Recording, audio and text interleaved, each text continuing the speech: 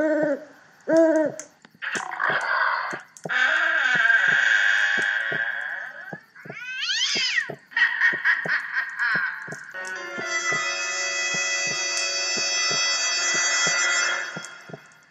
to the How to Survive a Horror Movie podcast, where we learn how to survive horror movies and maybe how to survive life.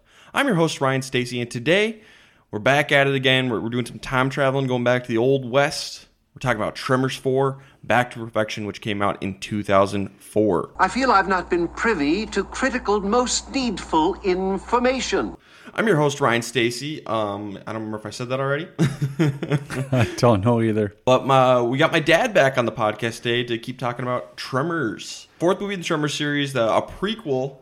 Dad, how you doing? I'm great. How are you doing today? I'm good. I get to talk about Tremors, so it's always a good day when I get to talk about Tremors. It is a good day talking about Tremors. So, you had not seen Tremors 4 before? Nope, had not. First time. What did you think? I'm probably going to have to rate it my number 4. And it's maybe out of the 4 I've seen, I think it's going to be 4th. Mostly out of disappointment. I was really excited to see the Old West version of it because I've seen that happen before when they've done those prequels and gone to the Old West. And I was really excited to see it. And I think it just lost some of what Tremors is good at. Some of that clever fun, I guess it is. Kind of stupid fun, but clever. The switch out from Hiram to Bert, Bert was so classic, and he's so good at what he does. And to switch over to Hiram, I just didn't love it like the others. Okay.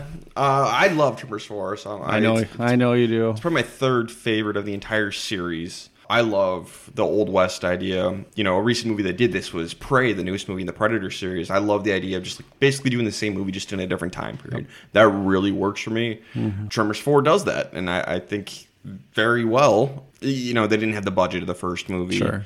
And that's definitely noticeable. The acting isn't always great for most of the side characters. Yep. Not going to name names, but there's a lot of kind of not great. I'll put it this way. There's a lot. If you go to the cast list on Wikipedia, there's a lot of people on there who don't have Wikipedia pages. Not shocked. But I enjoy the movie. I think it's fun. There's a couple of really fun characters. Billy Drago's in this one. Very true. Very true with Billy. And Hiram Gummer. I love Hiram Gummer. My sister, she's been on the podcast before. Tremors 4 used to be her favorite just because of Hiram Gummer. Wow, I didn't know that. Marissa and I used to quote him at each other all the time. That's just dandy. Stuff like that. So I love Hiram Gummer because he's the exact opposite of Bert. It's so funny. Yeah. So this one really works for me, especially for a straight-to-video, straight-to-TV film. It's the last, I think, of the classic Tremors. From here on out, it definitely takes a step down. Oh, no. Yeah, the 5, 6, and 7 are all worse. Oh. They look better, but they're all worse. I thought this was shot really well. Yeah. It was beautifully shot. The music was good. The music's great. As you said, some of the characters were a little underwhelming. Practical effects on all the mostly like 98% practical effects on this one. Yep. And then Hiram versus Bert. Yeah, I get it, but yeah, it was just I wanted a lot more. I was anticipating greatness. Oh yeah. It's not great. I think it's really good. It's not great. Yeah. It's no Tremors 1. Yeah, my expectations were too high. Sure. Well, lower them for the next 3, will you? All right. And the TV series. Really bring those down. Oh, no. They're fun, but they are not as good. And they are made by different people who I don't think cared quite as much. If they bring back the comedy, the wittiness, Bert saying the funny lines, if they can bring that back, then I'm in. That is the one thing they have is Bert brings it. Michael Gross brings it for all the sequels. I think you said the last time that he edits a lot of his own lines, and I think he has done a really good job. However, with Hiram, it was just a lot different. Yeah. Just a different character. Didn't have that opportunity to be that redneck that we love. Nope. He plays a different character. He had a blast with it. I had a blast with it. But that's not what we're here to talk about. We're not here to review this movie. We're here to talk about stupid character decisions. Yep. The point of this podcast is we are trying to create a master list of rules to survive any and all horror movies, no matter what time period they take place in. We're going to be going through the plot of this movie beat by beat, decision by decision, to see if we need to add any new rules to our current list of 61 rules.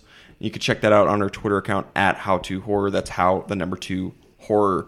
So spoiler alert for Tremors 4. If you liked the first 3 Tremors movies, go watch this one for yourself. You might like this one too. I know at the time The fans were kind of mixed on this one, but I think it's gotten more popular within the fandom since. So maybe you'll be a fan like me. Dad, anything else before we jump into this? Nope, I'm good. Let's go. All right, let's get into the plot of Tremors 4. The movie begins exactly 100 years before the first movie in 1889 at a silver mine near Rejection, Nevada. It's not named Perfection right now. It's Rejection. They could have picked a better name. Yes. Yeah, it was a little questionable why they would go that route. Yep. So we're introduced to our Kevin Bacon stand-in for this movie, a guy named Juan, who I think is supposed to be Miguel's ancestor. Okay. Because Juan's goal is to own a ranch in the valley. That's what Miguel is doing. They're both Hispanic. Maybe I'm assuming things, but I think that makes sense. It'd be kind of fun if Miguel's ancestor fought these worms. Yeah, that'd be kind of cool. So Juan is kind of the Kevin Bacon character in this movie. Juan and his buddy Victor, they're down working in a silver mine. Off screen, Victor is immediately attacked and killed. And Juan turns around. He's like, "Hey, Victor, where'd you go, buddy?" They're down in a mine. I guess you could assume maybe a small cave-in or something. I mean, I think cave-in is more likely than worm attack. Yep, very much more likely. So let's talk about caves. I like exploring caves. You and I, we did that out in Northern California, the lava tunnels out there. Yep. It was awesome. This is going to fall under the Rule 52 is don't go in the water. Nothing good has ever happened in a cave. That is true. Nothing good has ever happened. As much as I like going exploring in them, it is stupid. Bad things can happen. Horrible. Any movie ever that goes in a cave, bad things happen down there. If you don't go in a cave, you're probably okay. So don't recommend going into caves as fun as they are. I do find it interesting that we know that the creatures, they work best in sand. And so here you are in a silver mine, assuming there's got to be some solid rock somewhere and very little bit of sand. Loose dirt, I don't know. Bit of a stretch, maybe. Yeah. It's kind of fun because the second kill we're going to get is kind of like the reverse of the classic Tremors kill. So Juan's going to go tell his foreman, like, "Hey, Victor's missing. I don't know what happened." The foreman, he gets pulled up because they're in a cave. He gets pulled upwards into the dirt and gets his head bit off. Yep. And I do think the characters, these are babies, right? These are they Yep. just recently hatched. Yep. I read that I think the warm spring water, the hot spring Yep. water hatched the eggs, and now these are babies. They dug too greedily and too deep. They unleashed the Balrog. Yeah. They're the dwarves. So I do think but I guess the point I'm trying to make, it is easier for them to move around because they are much smaller Yep. than the parents. Yes. Yeah. We're going to get baby graboids in this movie. They're weirdly cute. Weirdly. In a weird way. That's some nice kills. They're fun. But so the foreman gets killed, and Juan turns around, pulls the foreman down, his head's missing. Juan, rule number 1, you were in a horror movie. Yep. There's no cave in this time. So Juan screams, rule 10, don't panic. Get out. Rule 11, get out exactly. Get out! And all the other miners, they rush down to the mine to help Juan out. Nice co-workers he's got there. Yeah. They all get eaten. All of them. 17, wasn't it? Yep. It's off screen, but they all get horrifically eaten by the graboids. Juan panicked, and he just froze up and just laid there. And you know what? It saved his life. Sometimes it's better to be lucky than good. In any other movie, Juan is dead here. But because he just completely froze, he lives.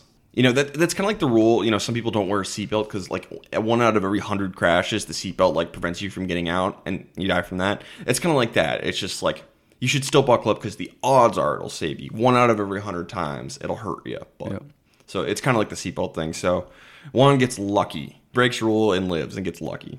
Then we're going to go to Rejection proper. A few days later, it's the town of Perfection. We have Chang's Market.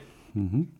It's still here. Since the silver mine has shut down because all these miners got killed, the town is dead. Yep. Everyone's leaving. We got a wagon train of people just leaving town. Hardly anybody's staying, but we're introduced to everybody left. We have the ancestors of Walter Chang here. We have Pyong Lin, who's the dad. He runs the market. His wife, Luan, she's just kind of superstitious, I guess, is her character. Seemed a little angry. A little angry. She wants to go back to China, but she also doesn't want to go back to China. And there's Sung Fu Yen, who I really like. Funny kid. Mm-hmm. So the Chang family, they're all here. They're staying. We also have a hotel, which is run by Christine Lord, who is our stand-in for Reba McEntire, and her friend Tacopa, who's Native American, and they run the hotel together. Juan is sticking around, and then finally we have Old Fred, who is just the town drunk. Yep. And so these are the people who are staying behind. And apparently Juan hasn't really been able to explain what happened up in the mine. He's just he's really frustratingly vague about it. Dude, explain what happened. Yeah, these monsters attacked and killed everybody. I didn't really get a good look at them. Boom, done, easy. Rule number 9, be careful what you say and how you say it. Yeah. Maybe you explained it better. You could all leave together. But the reason why these people aren't leaving, besides old Fred, I don't know why he's staying here, but the rest of them have invested everything into either their businesses or Juan's ranch. Yep. And if they leave, they lose everything. Yep, they have nothing to take with them. They can't sell it. So, let's talk about the rule. Rule 44 is don't get greedy. I don't know if this is necessarily getting greedy because, you just want something. But it's something you have to consider when you're in a situation like this. How much, are you willing to go back to $0 and to 0 cents to live? You got to weigh the pros and cons of that. And I can kind of understand them staying because they don't fully get what's happening yet. But there's a point later on where I'm like, you should probably get out of here. Yeah. Well, we talked about it before when they're being paid to hunt the graboids. What's your price? Yep. Are you willing to put your life on the line for how much?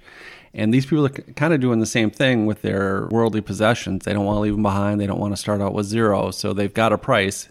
They just haven't hit it yet. I just think the logic's a little bit flawed, especially for the Changs and then Christine. Because who's going to stay in your hotel? Who's going to buy your stuff at the market? Yep. There's not much of a market left. I don't know. It doesn't make a lot of sense. Yeah, I'm assuming they think the silver mine's going to reopen Yep. just because of the attraction of the silver. Yep. And they're going to get a telegram from the owner, Hiram Goomer, as someone pronounced it. Hiram Gummer. He's the owner of the mine. He's pissed about the losses, the mine, or lack of profits. He's going to come out and figure out what's going on personally. Sometime later, Stagecoach arrives and we meet Hiram Gummer, played by Michael Gross. He is an East Coast rich dandy who's never done anything hard in his life. He was not told anything about the situation because apparently the supervisor of the mine just up and left. Right. Didn't respond, just kind of quit without telling anybody. So he has no idea about the miners getting killed. He had no idea the mine closed. So he was denied critical need-to-know information. And we're going to get a lot of classic Burt lines just done in a different style throughout this movie, which is really fun. Yep. I guess that one is one of the good points on the humor is that they were able to bring those things in, like Old Fred and that line you just read, other stuff like that, where it's a throwback to the future, I guess. Yeah, a lot of times I get annoyed with remember this awesome reference from an earlier movie? A lot of movies do that these days. This movie's at least clever with how they do it, and it's supposed to set up how Burt got all of these Burtisms. Right. So I like it. I think it works here. But yeah, Hiram, he's just the worst. He's awful. He's not likable in the slightest. He's funny because he's Michael Gross. But he's lazy. He's entitled. He's just a jerk. Right. And he's got a bicycle. He's got a bicycle. He brought a bicycle out to the desert. So he checks into the hotel. And, at one point, he asks Fu Yen to get him his brandy out of his case. And in return, he will give Fu a slice of cake. Fu runs off to get it. Hiram eats the cake, and Fu doesn't get any of it. And so he's like, lesson in life, son. If you can take advantage of someone, do it. Nice guy, this Hiram. What a terrible thing to teach a child. just totally, Awful. just totally, almost as bad as you could do. Yeah.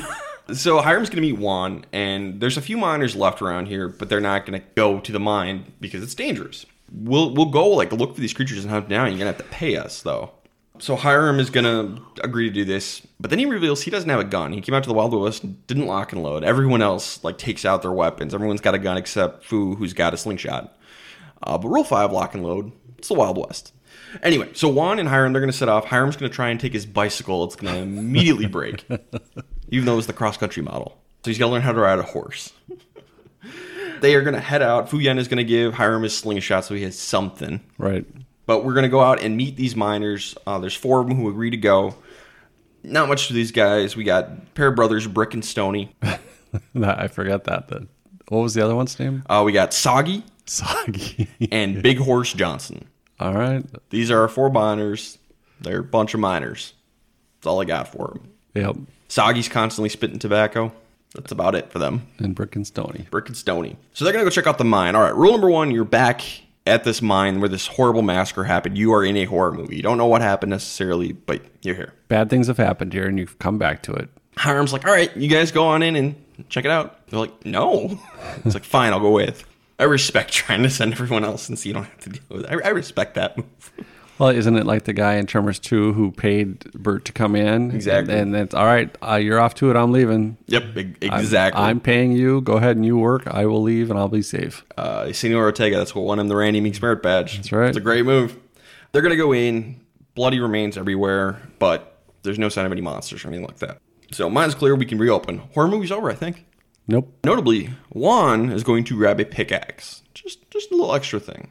Just the old Nestor move from Tremors 1. That has been so shockingly effective, so maybe Nestor's on to something this whole time. Well, he just didn't get his chance to use it. Yep. So they're going to set up camp near some trees because Hiram brought a hammock, so he needs some trees to set up his hammock because it's better for the posture. So they're going to be camping out.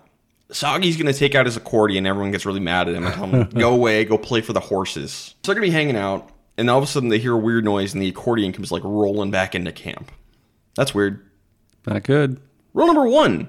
Okay, like, something weird is happening. Why did the accordion come flying into camp? Has Soggy done stuff like this before? Maybe. Maybe he's a comedian. With that name, you've got to be a comedian. But everyone is just so chill about this. It's like, duh. Something's wrong. Wake up. So Brick, he gets all mad, and he's going to go beat up Soggy. So he storms out of camp. You guys are in a horror movie, and you don't know it. Yep. 17 people died in that cave. It's bad. And then rule number 19 is don't split up, gang. Brick's going to go off on his own. Yep. Let's split up and look for clues. Immediately get eaten off screen. And they hear him shout, all right, finally. You guys know when you're in a horror movie. Yep. Stoney's going to go off on his own for just a minute and look around, can't find Brick anywhere, and come back. He gets lucky. That's his brother. It's his brother. It's more understandable, but still, he gets lucky. And the horses run off, too, so that's not good. So they're all making noise because they don't know that yet. Stoney's going to end up getting attacked by, we finally see him, baby graboids. Right. They're going to call them dirt dragons. And they can fly. Yeah, they just jump out of the ground and they leap and they grab you. And they're a little tiny, about as big as a dog. Yep. Kind of cute, kind of ugly. I don't think there's any cuteness to them. But it is pretty funny, some of the kills here where they're just flying back and forth. Yep, I think the really funny one's the next one after this. That one's really funny. But yeah, so Stoney gets taken down, so we're down to 3 real fast. These things aren't messing around. They're quick. So Juan and Big Horse, they start shooting up the place, and it has no effect, but, you know, they don't know that yet. Bert learns in the first movie. Dirt stops bullets. Yep. And well, they're using what they have, Yep. which is guns, which makes sense. Totally. Hiram brought a teapot with. And it goes off, and so one of the dirt dragons, the graboids, attacks the teapot. Nothing happens, but this is what's going to teach them, like, oh, it's noise that lets them hunt. It distracts the dirt dragon. Juan's going to be able to kill one that flies at him with a pickaxe. Yay, Nestor. And then another one attacks Hiram, and he uses his hammock to tangle it up. Yep. Perfect. Doing what you can with what you got. There you go. Juan thinks that maybe if they go on the rocks, that the graboids, I'm going to just call them graboids for simplicity's sake, can't get them. Which he's right. So Juan and Hiram get up on the rocks, and Big Horse, he's going to run for it, and he just gets smoked. Two of these things fly at him at once. And just knock him out. Just the perfect crisscross tackle and take his legs out. His problem is he was wearing spurs. Oh. Yeah. So jangle some spurs, and he gets just wrecked. And, he had no chance to know that. Right. So just bad luck. Wasn't quick enough to. So anyway, that's it for the miners. They're done. They're all dead. Really, I don't have anything for Soggy. And, I guess the big thing for them is none of this group realized they were in a horror movie fast enough. Right. And then, Brick and Stoney, at one point, they each went off on their own. Yeah, just considering what they were tasked with in heading there, they should have been more on edge. They should have been, all right, something bad's going to happen. I need to be prepared. And they clearly were not. Nope, not at all. They were way too calm about this whole thing. 17 people got killed. And then I guess I forgot to mention that 7 more went back up to check it out later on. None of them came back. Right. What happened to those people? So Juan suggests they walk on the foothills back to Rejection because it's all made of rock. So he and Hiram are going to start walking back and eventually make it back. We're going to cut to Tacopa. He set this up early, and this turns out really cool. He's making a hole for a flagpole, digging up one. So when Nevada adopts a state flag, they can hang one up. But he's making the hole for it right now, and that's going to pay off amazingly later on. And it's funny, he was using a post hole digger, and it's like, I gotta believe those did not exist at 1889. Not sure. I do not know about that one. I should investigate it. Yeah. So Juan and Hiram make it back and tell everyone what happened. All right, you are all in a horror movie. So Hiram is like, okay, we got to get rid of these things to reopen the mine. I'm going to send out a telegram to hire a gunslinger to take these things down. That's fantastic. I love this. So now we wait. We gotta wait for this gunslinger to come out here. In the meantime, Fu Yen fixes Hiram's bike and tries to charge him $5, which is like several $100s in today's in inflation. And Hiram's like, that's highway robbery. Fu Yen is like, if you can take advantage of someone, do it. Boom! Get absolutely wrecked. So Hiram's like, all right, fine, you can just keep the bike. But I think it makes Hiram like the kid. Yeah, I think there was some respect gained. Cut to 1 month later. I guess it takes a while for people to get around in the Old West. Yes, it does. So the town is digging a deeper well. And this is just to set up that they have a traction engine in town that they're using to help dig the well. But everyone's working on that. Christine tries to collect Hiram's tab. He has not paid anything yet for staying in her hotel. And he's like, refuses. He's like, I don't have any cash on me because you don't have a bank right now. Once I open the mine, the bank reopen, I can wire funds. So until then, get wrecked. But later he's going to apologize to her. And he's like, all right, so my dad was an idiot, invested everything in the mine. So I have no money. Yeah. All I have in the world is a set of diamond cufflinks, a golden pocket watch, and like a golden coin that he uses as a fob for the watch. Yep. 3 things of value. That's all he's got. So he can't pay her because he's got no money. So I think this gives what Hiram's going to do, sticking around and working so hard to get this reopened. I think this adds a lot because he has no valuable skills. He's done nothing in his life. He's been, just rich and wealthy his entire life. If he loses this, what is he going to do? So I understand why Hiram's pushing so hard to get this thing reopened. Right. He's running out of options. He has nothing left. Yeah. He'll have no value to society if the mine closes. Right. So Old Fred, that night, Storm comes in. Old Fred is out of town. He's going to a muling station, riding some wagon train somewhere. I don't really know what this is. Yeah, I don't either. Forgive me for not being an expert on Old West stuff. Transportation. Yeah. Old Fred is out of town on his way to a muling station. And this is when Black Hand Kelly arrives on the scene. He is our gunslinger. He's played by Billy Drago, who we last saw in Children of the Corn 9 as the preacher guy. And also in The Untouchables with Kevin Costner. He was super good in that. He passed away a few years ago, but he is an excellent actor, character actor. He's always managed to be really creepy, really intimidating. He's just got this like unique looking face, and he's good. Love Billy Drago. Yeah, very good at it. And he turns out to be the creator of Burt Gummer. Yep, this is like the proto Burt. Yep. Because he's a gun guy. He's going to turn Hiram onto guns, and eventually Hiram will fall in love with guns. A lot of the same philosophies, like you got to take care of yourself, a very individualistic attitude and survivalism stuff. So this is kind of, he becomes kind of Hiram's mentor. But yeah, he's fantastic in this. So they tell him about the graboids, and he's like, is this drink like super strong? What are you guys talking about? He doesn't buy it at all.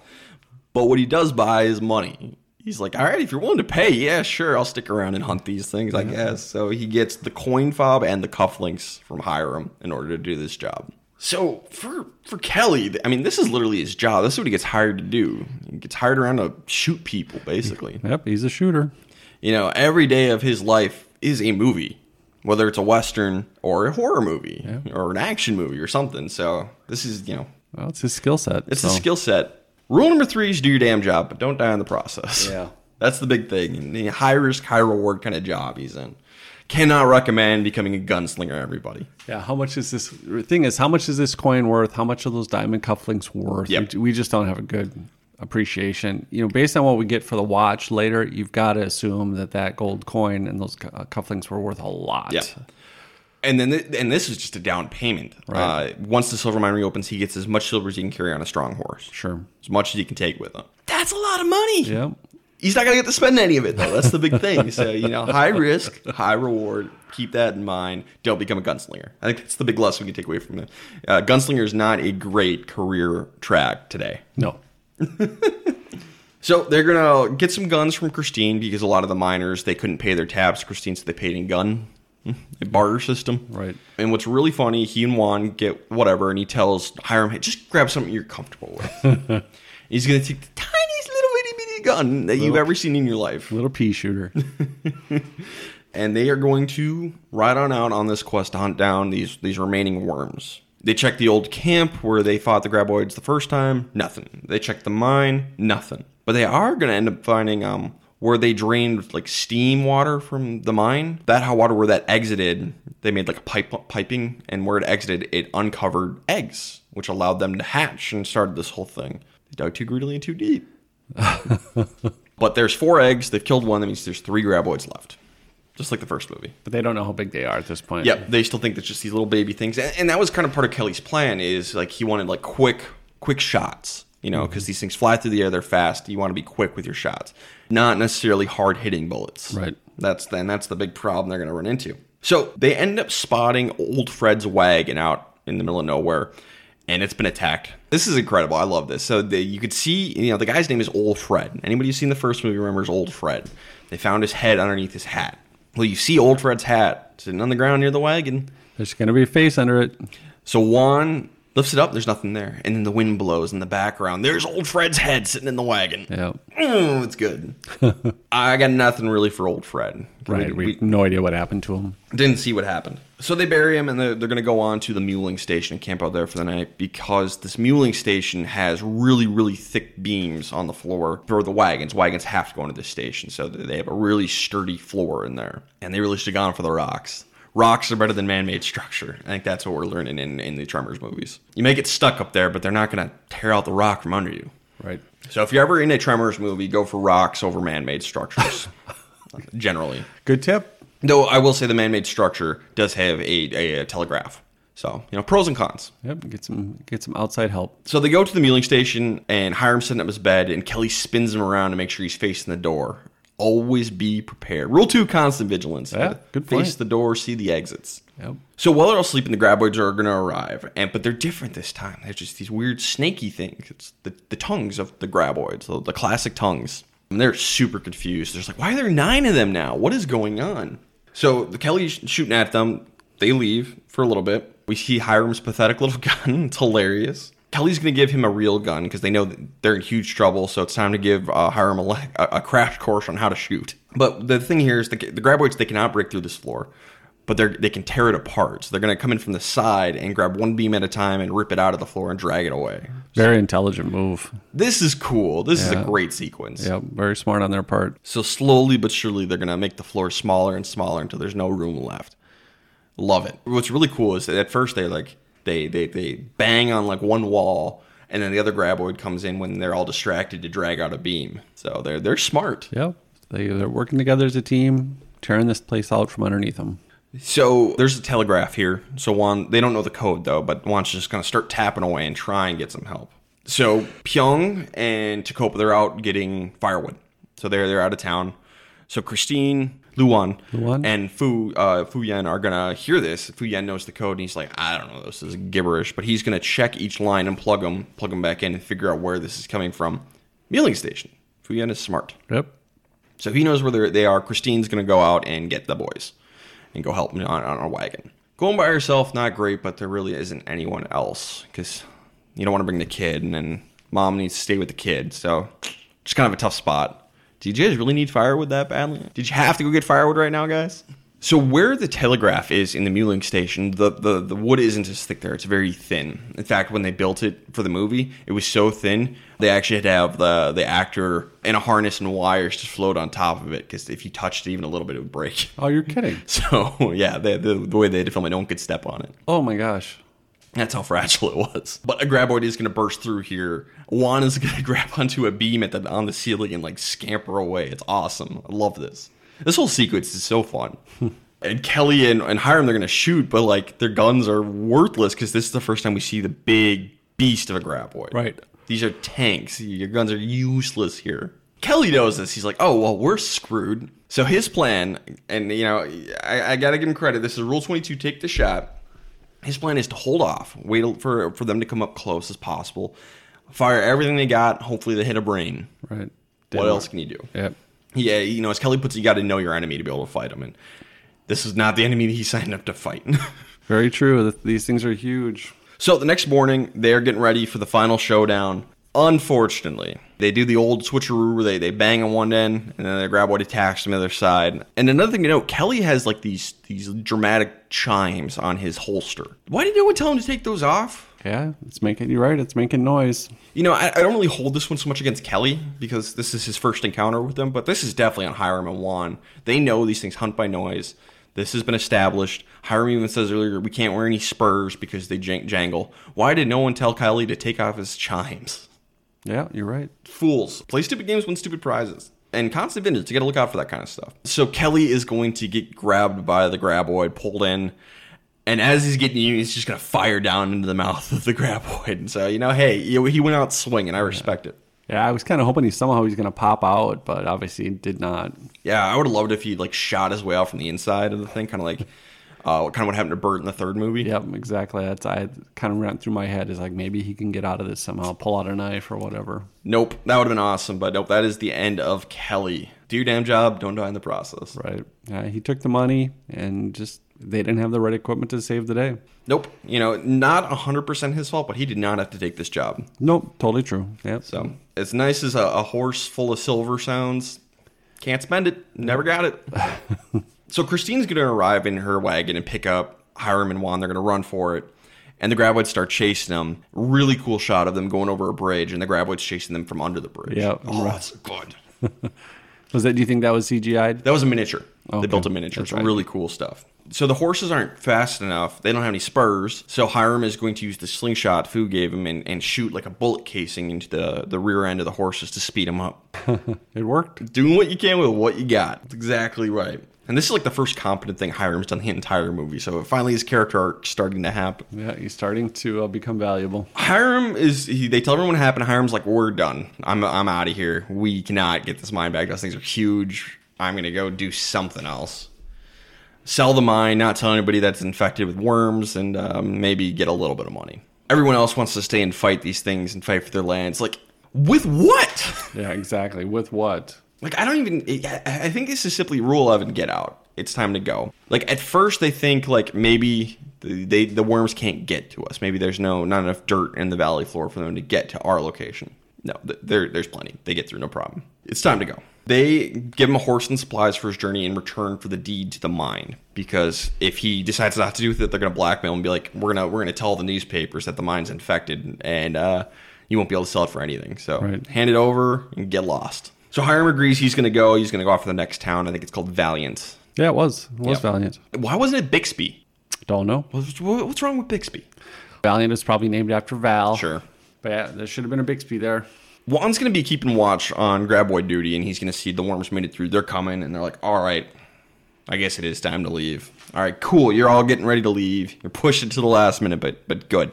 Hiram goes to buy a train ticket, and then he gets word over the telegram that the people from Injection are asking for help. The worms have made it through. They're coming, and the train telegram operator, he's just laughing. He thinks it's funny. Yeah, has no idea what's going on. So Hiram is going to go sell his pocket watch, his gold pocket watch, and just get an arsenal of weapons. That is a lot of weapons for that.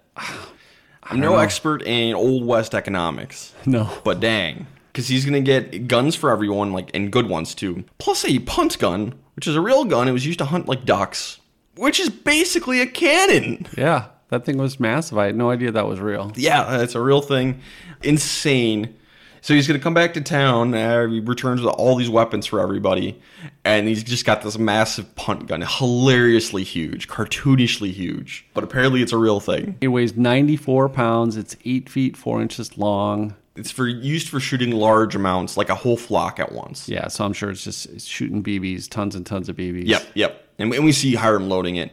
But if you shoot it at close range, it's great for killing graboids. Wow. Big old hole. And so I think this is where the movie gets really fun. Because this is the final showdown. It's the classic Old West showdown with worms. So they need bait. Fu's got an idea. They got it looks like a triangle like you would play in an orchestra, but I think it's like a dinner bell. Right. You ring the dinner bell. I think that's what it is. You're absolutely right. That's exactly what they use for. It's basically if you're out, with the cows or wherever on the ranch, it's just a way to let people know it's time to eat. Yep. And so the plan is to put that on a rope, and then drop it up and down on a block or a rock and make a clanging noise to lure them in. And then they also make a perimeter of sticks with cans tied to them, so it'll rattle if something goes underneath it, it'll make noise. And this is what I really like about this movie. It's just like finding, ways to fight these things, but you don't have any modern stuff. You gotta use what old-timey stuff. Sure. So they get ready. They're ready to go. They keep Fu Yen inside the store. Everyone else takes their positions around the clanging dinner bell, I guess. And the worms finally start to show up. They're all getting ready. And Fu Yen comes running out to help. So they have to stop. You got to go back inside. Fu, stop ruining the plan. So Hiram's got to leave his post with the punt gun and be like, no, you got to guard the Alamo for us. You got to hold on to our fort. Stay there. And it's really just a kid, shut up and go away.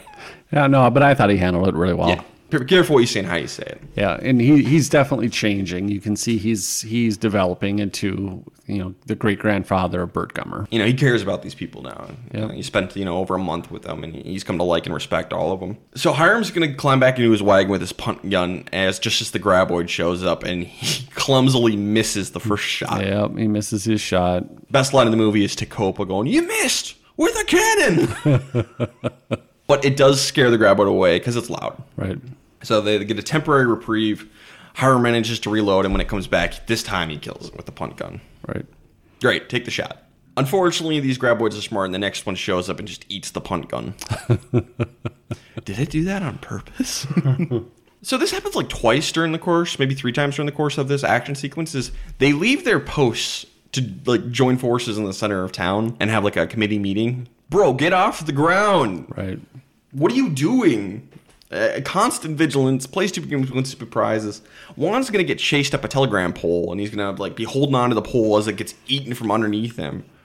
Come on, man. It's not good. So Juan is screwed. He's going to get eaten. Tecopa comes with a grid eddy. He puts an old 2-person saw down the flagpole hole that he built earlier and starts clanging on it with a hammer, and the graboid comes to get him and runs straight into the saw and cuts itself in half. Yeah, it just splits itself. Yeah, that's a pretty good move. It's probably the best one of the movies from a action standpoint. Yeah, that's probably my favorite graboid kill. You don't really see any of it. It's just cool. Yep. And then just some blood spurts up. I like when the 2 baby graboids kill the guy when they fly at him and tackle him from the sides. That's pretty awesome too. But this is really good as well. Yeah, not graphic really at all, but it's just cool. It's all right. Somebody's thinking. What a neat idea. And it was set up. It paid off. Classic script writing. So now there's just one left, and everyone is still on the ground. They're like, all right, where is this last one? And so this one's going to attack Tecopa. And he is going to get so lucky because it rams him into the side of the hotel, and he manages to pull himself onto the boards that are out front, the porch, and run away. So he's quick on the draw here, and he gets really lucky. Is this where it swallows his statue? Yep. So he has a cigar store Indian statue out front of the hotel, and he likes it because he thinks it looks like him, and it eats the statue instead of him. But we don't see that right away. Yeah, they draw it out oh no, they did eat Tecopa. He crawls away and it grabs the statue. So Tecopa, he was not constantly vigilant. He'd left his position of safety. Plenty of times throughout this movie, all of them are rule number 33, never assume you're safe. They're thinking they're fine when they're not. But Tecopa does follow one rule here. Rule number 28, run, bitch, run. Run, bitch, run! He was gone. He dove inside the hotel and survived this round. So good for Tecopa. So now they need a new plan. They know punt gun, the saw thing's not going to work again. And Tecopa says, we must do what we can with what we have. There we go. There we go. So the new plan, they have gunpowder. Let's make a bomb. I love it. I mean, that's what they did in Tremors 1. Yep. So they have to be really quiet and really delicate in making this bomb. Just a few household chemicals in the proper proportions. Absolutely. So Pyongyang, he knows how to make, he calls it a big firecracker. He knows how to do it. Did it in China. So he sends his son inside of the market to get something to make the fuse. And everyone else outside working on the bomb, making the powder really fine for everything. While Fu Yen is inside, the telegraph goes off. Making noise. Fu eventually cuts the wire, but too late, graboid attacks, the whole building collapses. Luckily, it's a tent. Right. Something we didn't mention is these buildings all have one wall and the other 3 were canvas. Right. So that's why no one can go on the roof. There's no roofs to go on. There are no roofs. That's a clever way to get around that. No roof. There are no roofs. That's something I really didn't realize till this rewatch. Like, oh yeah, they don't have any roofs. That's why they can't do that. It's funny. They built a porch. They built a step and a porch and a facade at the front of the building, and then just tents behind it. It's like, why didn't you take that wood from the porch and put some walls up? They mentioned they couldn't afford it yet, but it's just like, you just need some wood. Yep. So, and you had wood because you made steps and a sidewalk. I mean, steps and a porch. Make the front presentable, and then they get inside and they're like, oh, it's a tent. It's a tent. This is a tent. So in the chaos, they all try to rescue Fu. He manages to cut his way out of the tent before the graboid gets him. But the graboid is in the center of town now. It's launching its final attack. There isn't enough time to finish the bomb because Christine, Wen, and Fu Yan, they all get stuck on a wagon. And that is not going to last long against the graboid. So it's like the final stand time. So, got to abandon the bomb, not enough time. Need a new plan. Hiram comes up with the idea of using the traction engine, a belt, and putting a hook, attaching it to the belt, and then attaching one end to the traction engine, the other end to the tail of the graboid, which is sticking out of the ground at this point. And this works. He has Juan and Tacopa distracted while he puts the hook into the tail, and Pyong starts up the traction engine and just drags the graboid away from everybody else. And straight into the engine, and it just smashes to pieces and kills the graboid. Reminds you of Thomas the Tank Engine, where there was the traction engine named Trevor. It's a much darker version of that. Very dark. But it pulls the worm back at high speed and just smashes it to smithereens. Wow. So, doing what you can with what you got. You used a traction engine, a belt, and a hook, and you win the day. Yep. Hell yeah. And it was Hiram's idea. Hiram's idea. We love to see it. Hiram's come full circle. Almost. He's almost there. He's almost there. Love it. Fun kill. Guts go everywhere. It's great. They did it. They survived. So now we got to wrap things up. Hiram gets the bank loan, pays off. He's going to reopen the mine. The town gives him the mine back. They're like, we're not going to cheat you out of your mine. Here's the deed. But the deal is two conditions. We can never tell anybody about these things because no one will come here and work the mine and settle. That's kind of shitty for them to do. Yep. A lot of people died because of that decision. Yep. Not great. We'd still have Nestor if it wasn't for that. Fan favorite Nestor. And Walter Chang. He'd still be alive if it wasn't for that. And the doctor and his wife. Yeah, the road construction workers. Oh, what was their names? Carmen and Hector. Carmen? Yeah. Carmine. It was Carmine. Carmine. Right. And then Old Fred. And the Booze Hound. God, what was his name? The first guy who died in Tremors. Up on the tower. Yeah. Edgar Deems. Oh, wow. Good job. Edgar. And then, not to mention all of Tremors 3 people. Yep. Miguel. Juan, you doomed your own ancestor doing this. The Changs, you doomed your own ancestor by doing this. You fools. Wow. So, yeah, they don't keep that kind of stuff secret. Not cool. Anyway, it doesn't affect them. Not their problem. Tall glass is not their problem.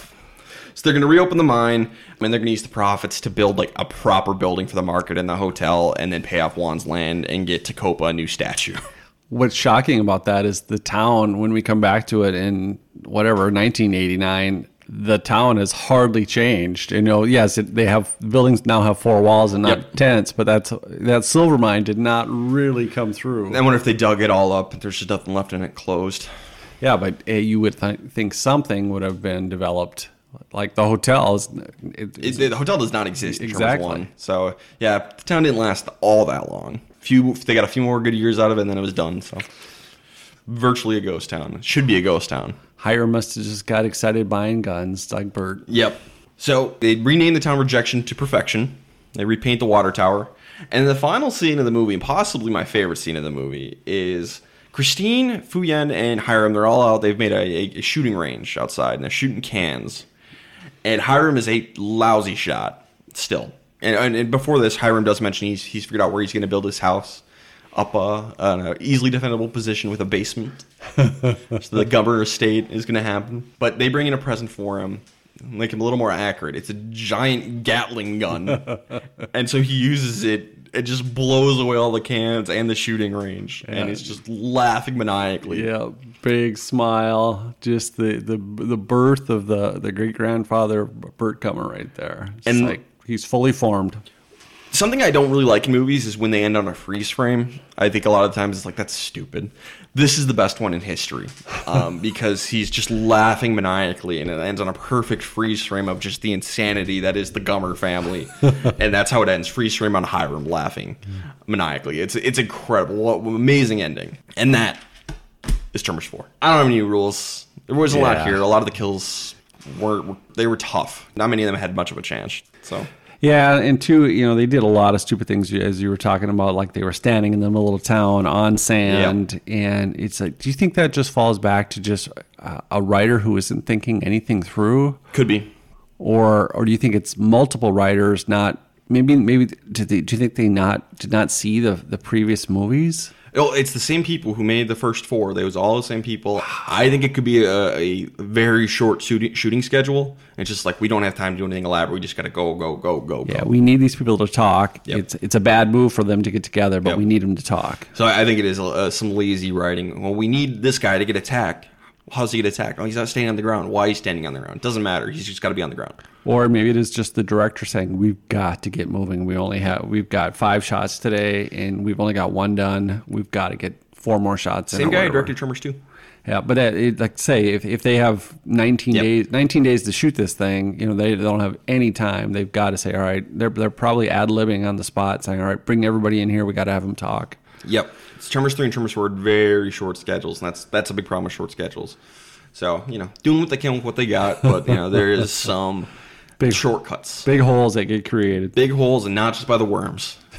So, no new rules, just some bad writing. So, let's get into the awards, which I think it could be kind of tough today. Yeah. First, we have the Randy Meeks Merit Badge, which goes to the character who did the best job at following the rules, of course, based off Randy from Scream. Do you have any nominations for this one? There are certain rules that one must abide by in order to successfully survive a horror movie. You got to say Juan, he was in the fight throughout. He survived so much. He was in every scene, right? Pretty much. Yeah. It's him and Hiram the whole time. And certainly Hiram wasn't doing very much to Nope. aid the day. So I guess... You could throw in Black Hand Kelly a little bit. He was pretty competent, but in the end, He died. why was he here? Yeah, he died. You could go get a gunslinging job anywhere. Yeah, and there was no one that just packed up and left, right? Well, how about all the townspeople that bailed? All right, you know what? I think you're right. I think you found the secret sauce here. I think we got to give it to all the people who leave in like the 3rd scene of the movie, right after the first mine attack. We're like, you know what? We're good. We don't really know what happened. 17 people plus another 7 died up at the mine. Mine's closed. We ain't sticking around to find out what happened. We're moving on. So I like your thought. So in Halloween 1, did you give it to the neighbors? Yep. You gave it to these are the neighbors. These are the neighbors. Wow. The rest of the rejection citizens were like, you know what? No. Rule 11, get out. I think that's exactly right. Yeah, I think an honorable mention to Juan for Sure. simply surviving so much and just staying in the fight and getting through it. Yep. But he had quite a few mistakes along the way. Oh, too. yeah, And, he should have died in the first scene. Great deal of luck. Yep. So I like it. The residents, the unnamed residents of rejection who move away are Bail. the Randy Meeks Merit Badge winners. That's exactly what you do. If your town comes under siege by unknown forces, just leave. Yep. Basically, they became the founding fathers of the next town down the road. Yeah, they all went and formed Bixby.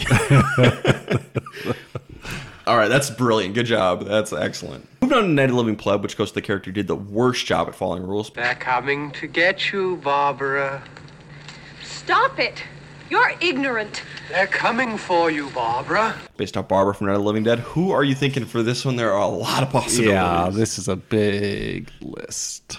Wow. Yeah, where do you start? So all the townsfolk did at least something good, right? They had big problems, but I think they all at least did something good, at least all the main ones. So I'm kind of leaning towards those miners, the 4 guys who went up to the mine. And of those 4, the thing that really made me mad in this movie, Soggy had no chance, really. Right. But when Soggy goes missing, the accordion goes flying into camp, everyone's just super chill. Like, nobody even thinks about it. And Brick just runs off to go hunt down Soggy and kick his ass and just runs off on his own. And doesn't even consider the possibility that the horror movie has found them. The one that killed 17 plus 7 other people earlier. Yep. So I think of those miners, I think Brick is the worst. Yeah, he walked right into it. Yep, and didn't even think. The others at least got their guns off, not counting Soggy, because Soggy didn't really have a chance. Right. So I think of the miners, Brick is the worst. Now, are any of the town folk or Black and Kelly, or are any of them worse than Brick? What do you think? Wow. Boy, they made a lot of bad moves, but they got, how do you hold good luck against someone? Yeah. I think of the townsfolk, Tacopa was really good, but then he made some really bad moves. How about the little kid? Fu? Yeah. Oh, let's see, what did he do? You know, he wanted to help, and he caused a distraction, and then he went inside the house. What? Did he do anything useful? But did he do anything all that bad? No. He was just kind of there. Yeah, I guess I'd go with Brick. Yeah, I'm running through everybody in my head again. Yeah, you know, in that final battle, what was the worst move? I think it's just everybody gathering in town center. And that gets everybody, but they all did other good things, generally. Yeah, they all pitched in. If you're going to... So, a couple things. If you're going to fight... And for these people, there is some logic to why they're sticking to fight. They have nothing else. You know, if we go to the miners, there are plenty of other mines. Right. Why did these guys stick around? And, you know, I guess even worse is, like, they stuck around and went into the belly of the beast early on in the movie with Hiram and Juan. Why did they do that? Just move on to the next mine. So they were the ones sticking their noses into the belly of the beast. And I think of those four, Brick is the worst. Yeah, I'll go with that. Cool with that? I am. All right, so Brick is the winner of the Night of the Living Club. Not still living anymore. Fun fact about Brick, he's played by Matthew Seth Wilson, who is the son of the director, S.S. Wilson. Also appeared in Tremors 3 as one of the tourists on Desert Jack's tour. He was the one who looked like he was in like a ska band. Oh, The crazy hat and the Hawaiian shirt. So, that's 2 appearances, 1 death for Mr. Matthew Seth Wilson. All right, so that is the end of Tremors 4. So that means going on the wheel is Tremors 5 Bloodlines. Ooh, is that back into perfection? Where are we on? We're going to South Africa. Oh, wow. We filmed there because it was cheap. But the idea was, like, you know, if there were graboids in other continents, they would evolve slightly differently. So this is like the African version of the graboid and like the ass blasters. But they didn't really go to South Africa. I believe they filmed in South Africa. Oh, Or maybe, my it might not have been. Here, I'll look it up. I know they filmed in Africa Wow. just because there was tax breaks. It was cheaper to film there. Go to Canada, a lot closer. Yep, they filmed in South Africa. Wild. So you're saying lower my expectations. Lower your expectations. Jamie Kennedy is joining the cast. Randy from Scream. Oh my gosh. Yep, Randy from Scream shows up in Tremors 5. He's the Val character in Tremors 5. Oh my gosh. So we're going to get Randy and Bert in the same movie. I will say Jamie Kennedy does not play Randy, you know. Because you talked about naming the Randy Meeks merit badge after Bert Gummer. Yep. That was one thought, right? Ironic, you know, those were the 2. Ironically, neither of these 2 characters have won the Randy Meeks merit badge. We'll see if Bert can win it in one of these last 3 or in the TV show. But Randy's never won. Maybe Jamie Kennedy will at least get it. We'll see. You know, Tremors 5 is okay. It's okay. All right. I think it looks good. Well, that's the number one thing for me is film it with a good camera and then make it funny. I think, you know, they do try and make it funny. How far does that humor go for you? That your mileage may vary. Basically, the general consensus is if you're not a fan of the Tremors series, you're not going to like Tremors 5. If you do like the Tremors series, yeah, you'll enjoy it. Okay, you know, that's good. It's not great by any means. I think it's lesser than the first 4, but it's okay. All right. It does miss some of the heart, I feel like, though, that the other ones had, because it is different people. Oh, okay. So that's going on the wheel. So let's go ahead and spin the wheel. Here's what's on there today. We have Scream 2022, It 2017, A Quiet Place 2, Tremors 5 Bloodlines, Cult of Chucky, Psycho, Scream Season 1 Finale, Revelations, and Ghostbusters 2016. Dad, go ahead and spin the wheel.